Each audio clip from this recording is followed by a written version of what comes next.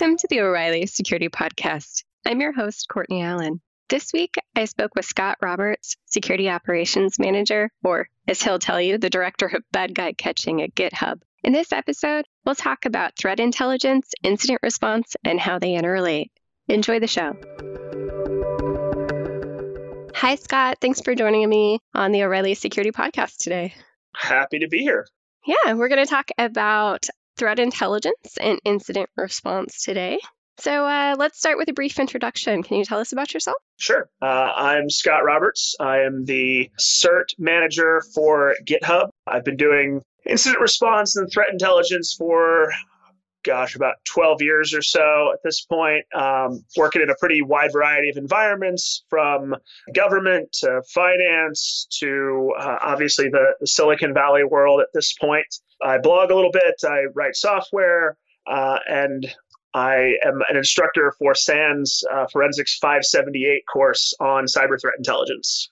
Great. Well, your area of expertise is the intersection of threat intelligence and incident response, or as you have termed it, intelligence-driven incident response. Can you walk me through exactly what you mean when you say intelligence-driven incident response? Sure. So a long time ago, I was having a discussion, I can't even remember who with, just talking about kind of what threat intelligence was. And in a way, I found it kind of ridiculous because it doesn't exist on its own. It really can't.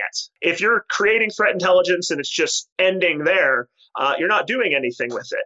And ultimately ended up being about how threat intelligence integrates with the traditional incident response capability. So is your intelligence informing how you respond to incidents? Is it informing how you identify incidents? And ultimately, is that incident response process then coming back around and informing your intelligence? And so it's the idea that these aren't really two separate things. They're simply two pieces of the same puzzle. Because if you're doing incident response without doing the intelligence piece, well, then I've seen organizations that keep getting hit with the same thing time after time because they lose track of it. They don't have a memory and they don't realize how to grow off of what they learned during the incident response. Now, by the same token, as I said, if you have threat intelligence without incident response, you're just kind of shouting into the void and nobody's taking that, making it actionable. And there are organizations that struggle with that as well. So when I started talking about this book with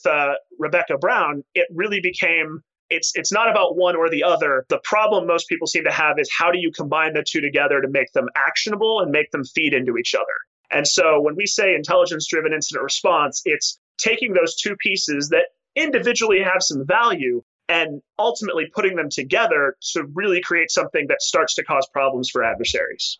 Great. So it sounds like that's a lot about building context and really thinking about those intersections, and that not necessarily it's kind of like a mind-blowing intersection of these two things. It's just a natural, organic intersection that people should probably already be thinking about. I think that's really accurate. I mean, there's a lot of problems we realize that a lot of the problems that are going on in security aren't about tools and aren't about data. It's about how do we build workflows and processes where these things work together effectively. And that's really what we tried to explore is how do you take these two individual ideas and fit them together? I'm going to use a bad management word here. I'll say with good symmetry, where they're actually building interfaces. So you understand, how does your threat intel team get requests from your incident response team? How does the incident response team find out what the threat intel team is worried about? And how do you do that, whether it's two big teams of 20 people each or one person who's doing all of this stuff by themselves? Because both are common environments and both are places where I think you can be really effective doing this type of joint work, partially because you can start thinking of it as one and the same instead of two separate, disparate processes. That's a common thread we're seeing throughout security in general, though. How do you really build context into all of these activities that you're already doing? How do you create processes that encourage communication between teams that should already have communication? And because there's a lot of silos, there we go with business buzzwords again, but because they're all of these silos, we have to think about how do we break them down and where we may be missing some opportunities to be more efficient or effective. So I think you kind of touched on this, but there's some benefits to kind of combining these beyond just communication. Is it more effective? Are there other benefits that we maybe missed in our discussion so far? I think a lot of it's a maturity question. I think that by thinking of these as two things that can really be put together, a lot of people will ask the question, well, when should I start doing threat intelligence, or when should I start doing this? And the answer is you should probably be building a joint capability from the beginning. And I hope what we touch on is the idea that they are so interrelated that, frankly, you can be doing both at the same time relatively early on. And whether that's a really small team or whether it's a bigger team. Fantastic. So we are talking a little bit about intelligence-driven incident response. And my next question actually is like, where do we start? And you kind of touched on this just briefly already, but do people need to have a threat intelligence program already? Do they need to have incident response? What's the best way to get started? I think the key in the beginning, no matter how big or small the team is you need to think about incidents as a ongoing problem. There are very few times when an attacker will launch an attack once and just say, well, that got discovered or that got blocked. We're done. We're just going to go away and never touch on this again. In almost all cases, there's a continuous process. And so I've worked in organizations where we would do the work and identify an incident and promptly forget about it. And then 3 weeks later, we would suddenly stumble across the exact same thing. And I think ultimately what intelligence-driven incident response is about is, what are you doing in those intervening 3 weeks? What are you doing in that time between incidents from the same actor with the same target? And how are you using what you've learned to prepare for the next time? And I think that set of processes is something that can be done if you're a one-person incident response team by yourself, managing everything on your own. At some point, it's as simple as, are you keeping good notes? Are you thinking about what were the root causes and what things did I miss and what could help me do this better in the future? If you're doing that, I would argue that's already intelligence-driven incident response, because you're taking the time to work through a process of what happened, what did we do, how did the adversary respond, and planning how you can basically push that into the future and understand what it's going to look like the next time. So at the very least, even if you can't identify the next iteration, you don't get hit by the same thing again.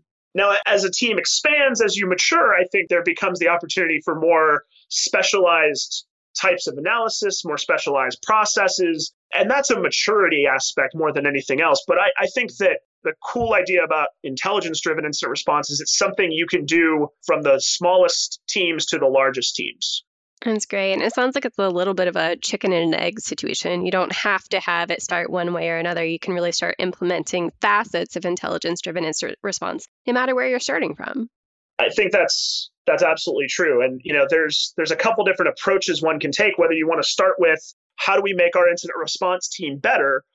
On the other side, I've seen organizations that haven't even had a security team yet who start with an intelligence-driven approach by looking at, instead of starting with a very tactical mindset of what are the IPs we need to pay attention to, or how do we identify this particular threat, they start with a strategic mindset of what are the things that should concern our organization and how can we build an incident response capability that can help us find those. If you're running a bank, then the cool new advanced persistent threat of the week, and when I say that, I mean an intelligence threat, is probably not something you need to be paying attention to. But if your CISO is getting all their information from what's on CNN, they may be freaking out about the brand new Russian attack group when they really need to be worrying about a few guys in Eastern Europe who are trying to steal Bitcoin. So you can take either side when you're starting out an intelligence-driven program, whether it's intelligence first and understanding what we need to defend against,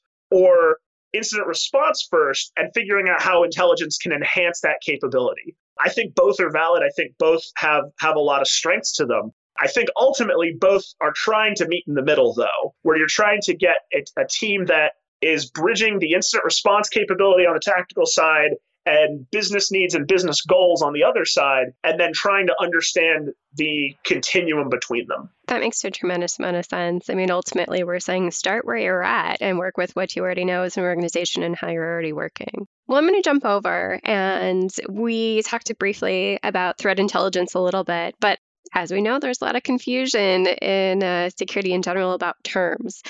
So let's define threat intelligence really clearly.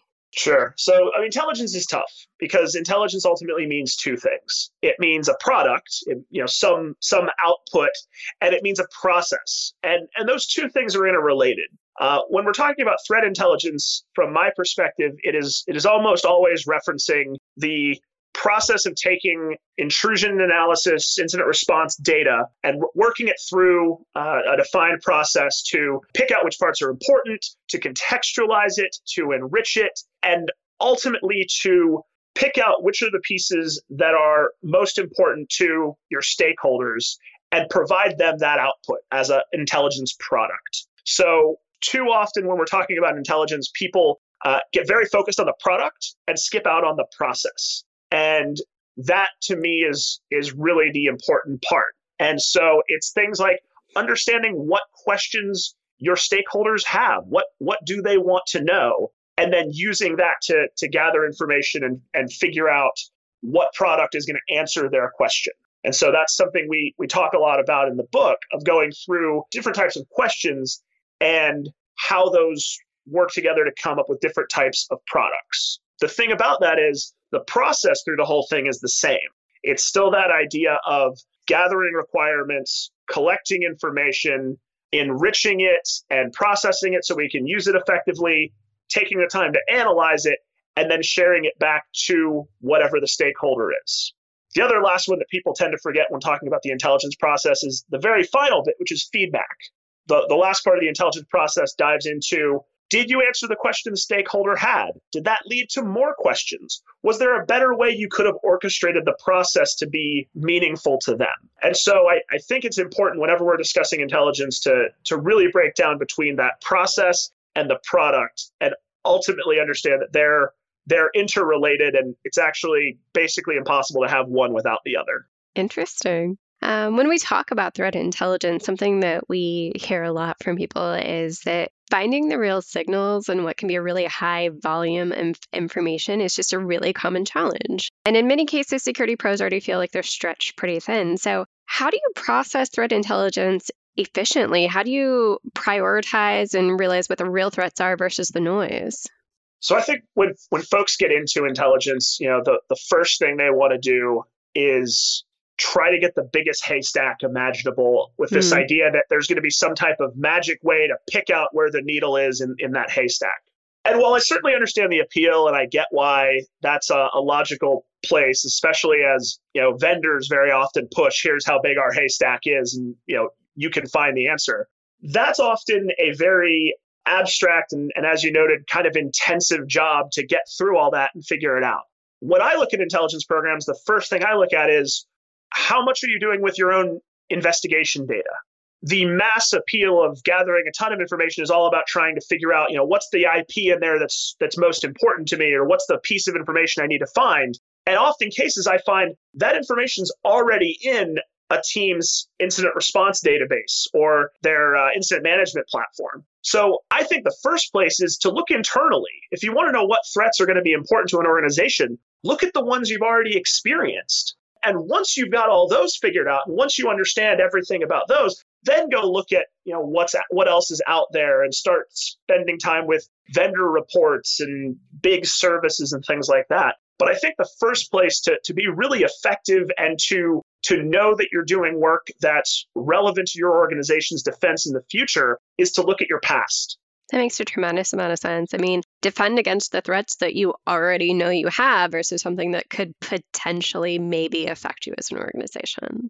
It's really easy to get caught up in the hypothetical, and especially as some of these things make the news, it becomes really trendy to keep up with whatever's the new threat of the day or whoever has the cool graphic that's showing up on reports. But in many cases, it's all about the things that are already going on, and chances are those things will continue to go on in the future.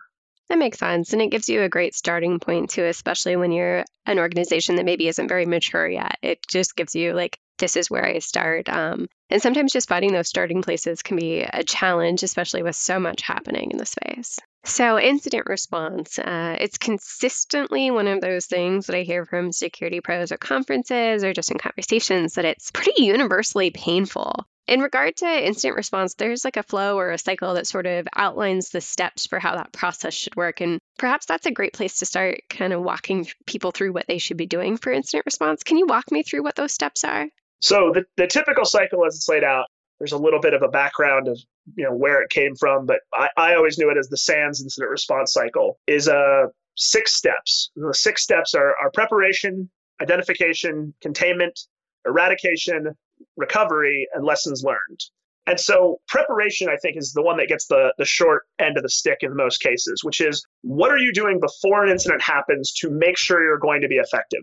And I understand this is a really tough problem, especially in organizations that are seeing incident after incident after incident and never really feel like they get a moment to breathe and to prepare. But to me, that's where you're doing a lot of the threat intelligence work we've talked about. That's where you're building out tools. That's where you're practicing and building processes and practicing those processes. That's everything that happens before the incident takes place.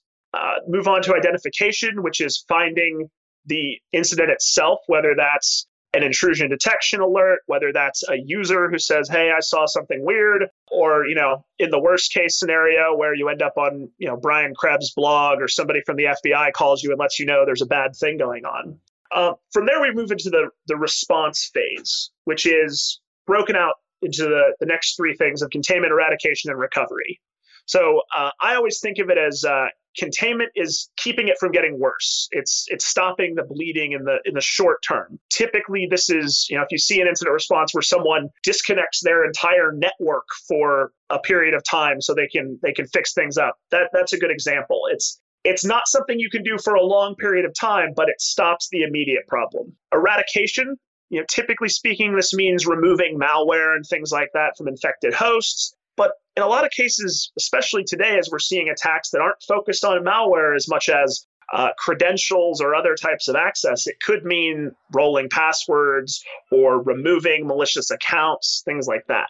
And then finally, recovery, which is those two previous steps, they disrupt business. They keep you from being able to generally use those networks to do whatever they're meant to do. And recovery is bringing that network back into function. The last stage of this is lessons learned. And again, kind of like preparation, this is the one that also gets forgotten about. And to me is really key because it leads into the intelligence phase, which is what are the lessons learned? What did you see during this incident? What are the key pieces of information? What are the things you could have done better? What are the things that need to flow into your next preparation phase? So that's the process as I have learned from the beginning and still think of it as now. Yeah. And one of the things that I think a lot of people find really kind of intimidating about the process is that it doesn't always take a straight linear path through these steps. And it almost feels sometimes like there's not really clear boundaries. Can you talk about what that might look like? Oh, that is a can be problematic in the simplest sense and can be incredibly difficult in the complicated senses. And so it's everything from I've been involved in incident responses where we go, okay, we know one host is infected. So we've gotten through our identification. We're moving on to containment. Let's fix that host. And based on that one, you figure out, oh no, there's actually 3 other hosts that are infected. And so now you're kind of going back again and having to rework through the process. That's the simplest side. A much more complicated side, Penn State University got compromised a few years ago. And one of the things that they ended up talking about was they brought in a team to help them identify the attacker that they had found. And that firm that was brought in found an entirely separate set of attacks that were going on inside their organization. So it wasn't just they found a couple extra compromised hosts. They literally found an entire different campaign going on against them. Wow. And so these models that we use, like the incident response process, are great ways to think about problems. And especially as you're getting started, they provide a process and a way of looking at it that sort of helps you take these crazy, complicated, abstract concepts and put them into something you can understand. But models are only useful until they're not. And so I urge people, they're useful for learning, but we can't get too tied up in them because, as you alluded to, there are often cases where the box isn't big enough and that something's going to spill out. And so you need to take the time to use these models when they're useful, but understand that you're going to have to think outside that fairly often. Yeah, no, that makes sense too. And I think the other thing here, and you touched on this, but I think it's good to just like reiterate the point is that learning piece, like what have you learned, should be feeding back into preparation for any sort of next event. Yeah, that was something that was really important. Has been really important to me in cases where I've been on teams that were doing incident response really, really well. We became our own feedback loop, and the output of one process becomes the input for the next process, and it continues to kind of build upon itself, and it's kind of like a snowball rolling downhill. There's some really great work done by this an Air Force colonel by the name of John Boyd talked about the ODA loop, observe, orient, decide, act. And ultimately, to a certain extent, whether it's the SANS incident response process or the intelligence process, they're specific versions of that process. And observe is take in your surroundings, orient is contextualize that against what you know, decide is pick a course of action, and act is then do it. And as soon as you're through that, you start the cycle over again. And in a lot of cases, when we're discussing these very specific cycles, they're all just built upon that basis. And so ultimately, what they're trying to do is help us get through that cycle faster so that we can understand what's going on and take action faster than the adversary can. Yeah, that makes, once again, a lot of sense. And this kind of leads into another question. I think we kind of touched on it, but like most security processes, like intelligence-driven incident response is not a one-time kind of scheduled task, but like this recurring process. How do you ensure that you're improving over time? I think the key thing is taking the time to do those end processes that I've touched on in both the incident response process and the intelligence process. There are those two beginning and end processes, whether it's preparation or requirements collection for the beginning and lessons learned, or well, it's actually also can be just lessons learned on the other end, is taking the time to go through those things. And they're tough and they're easy to skip because they don't seem to have a lot of output. But Courtney, to your point, they're where you improve. They're where you start figuring out how do we do these things better than we did them last time. So I think making the time to say it's important that after an incident, we have a retrospective. We take the time to understand what were the things we did well and how can we augment those things, and what were the things we did poorly and how can we mitigate those in the future. And doing that both on as an intelligence team, doing that as an incident response team, and ultimately doing that together as a combined team will move your incident response program forward more than buying a new tool or getting a new feed in. Because often cases like we touched on earlier, the places we struggle and the problems we have aren't tooling or aren't data. They're those processes that we use to interconnect them. Yeah, it sounds like one indicator might be if you see the same sort of problem sort of repeatedly. Like that's probably an indicator that you're perhaps missing that learning step or you're not moving that into the preparation step, because it's one thing to see new types of things come up, but when you see the same sort of problems continuously, that's likely an indicator, right? That you probably need to revisit your processes. The phrase, fool me once, shame on you, fool me twice, shame on me comes to mind because I couldn't agree with you more. And, as an incident responder, nothing's more frustrating than getting hit by the same type of attack or same thing multiple times in a row and responding to it poorly multiple times in a row. So I couldn't agree more. And taking the time, whether it's to improve your processes or automate or find a way to get ahead of those things, because there's always going to be a new attack, but you can at least you can at least work to keep yourself from being hit by the old attacks again. Absolutely. And one of my last questions today is, and this may be a tough one to answer, but what does a mature intelligence-driven incident response program look like? I know that this is sort of something we're still formulating and figuring out, but do you have any examples of maybe an organization that you've seen that's done this well and what that looks like? I guess if I wanted to be simple about it, I would say, going back to what we were just discussing, it's a team that doesn't get hit by the same thing multiple times. I have been lucky enough to be in a couple organizations that I think had gotten good at that and had gotten to that point of maturity. And it's a really incredible thing to watch. It kind of reminds me of watching a professional kitchen where sort of there's all this chaos going on and blades and fire and all that, and everybody just knows how to move and be in the right place at the right time. And that's what it's felt like to me. It's a team where people know their job. They know how they're going to interact with everybody else. There are processes in place to know what to do. There are systems in place to know, where data goes or how to analyze it.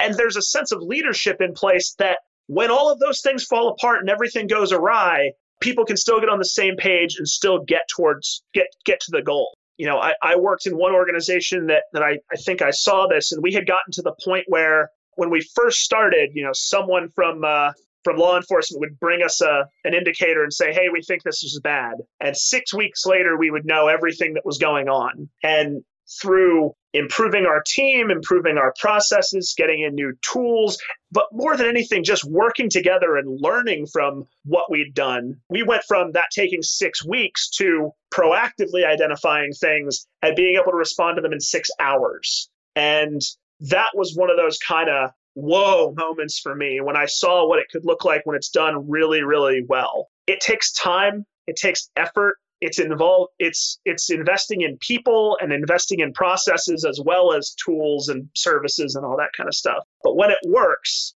it's something special to watch. Yeah, I really liked the kitchen analogy. That makes a tremendous amount of sense just in terms of complexity and what people have to deal with. And I think ultimately what you're saying is maturity looks like continuous improvement. One of the things I love and hate sometimes about the incident response world is, you have an intelligent adversary on the other side who's doing everything possible to be where you're not. And if you're really good at identifying a particular type of attack, well, then they're going to stop doing that and they're going to pick something else. And that means that there's no end state where you can just say we're good. Because the second you say we're good, someone on the other side is trying to figure out, well, what's the place they're least good? And we're going to go there.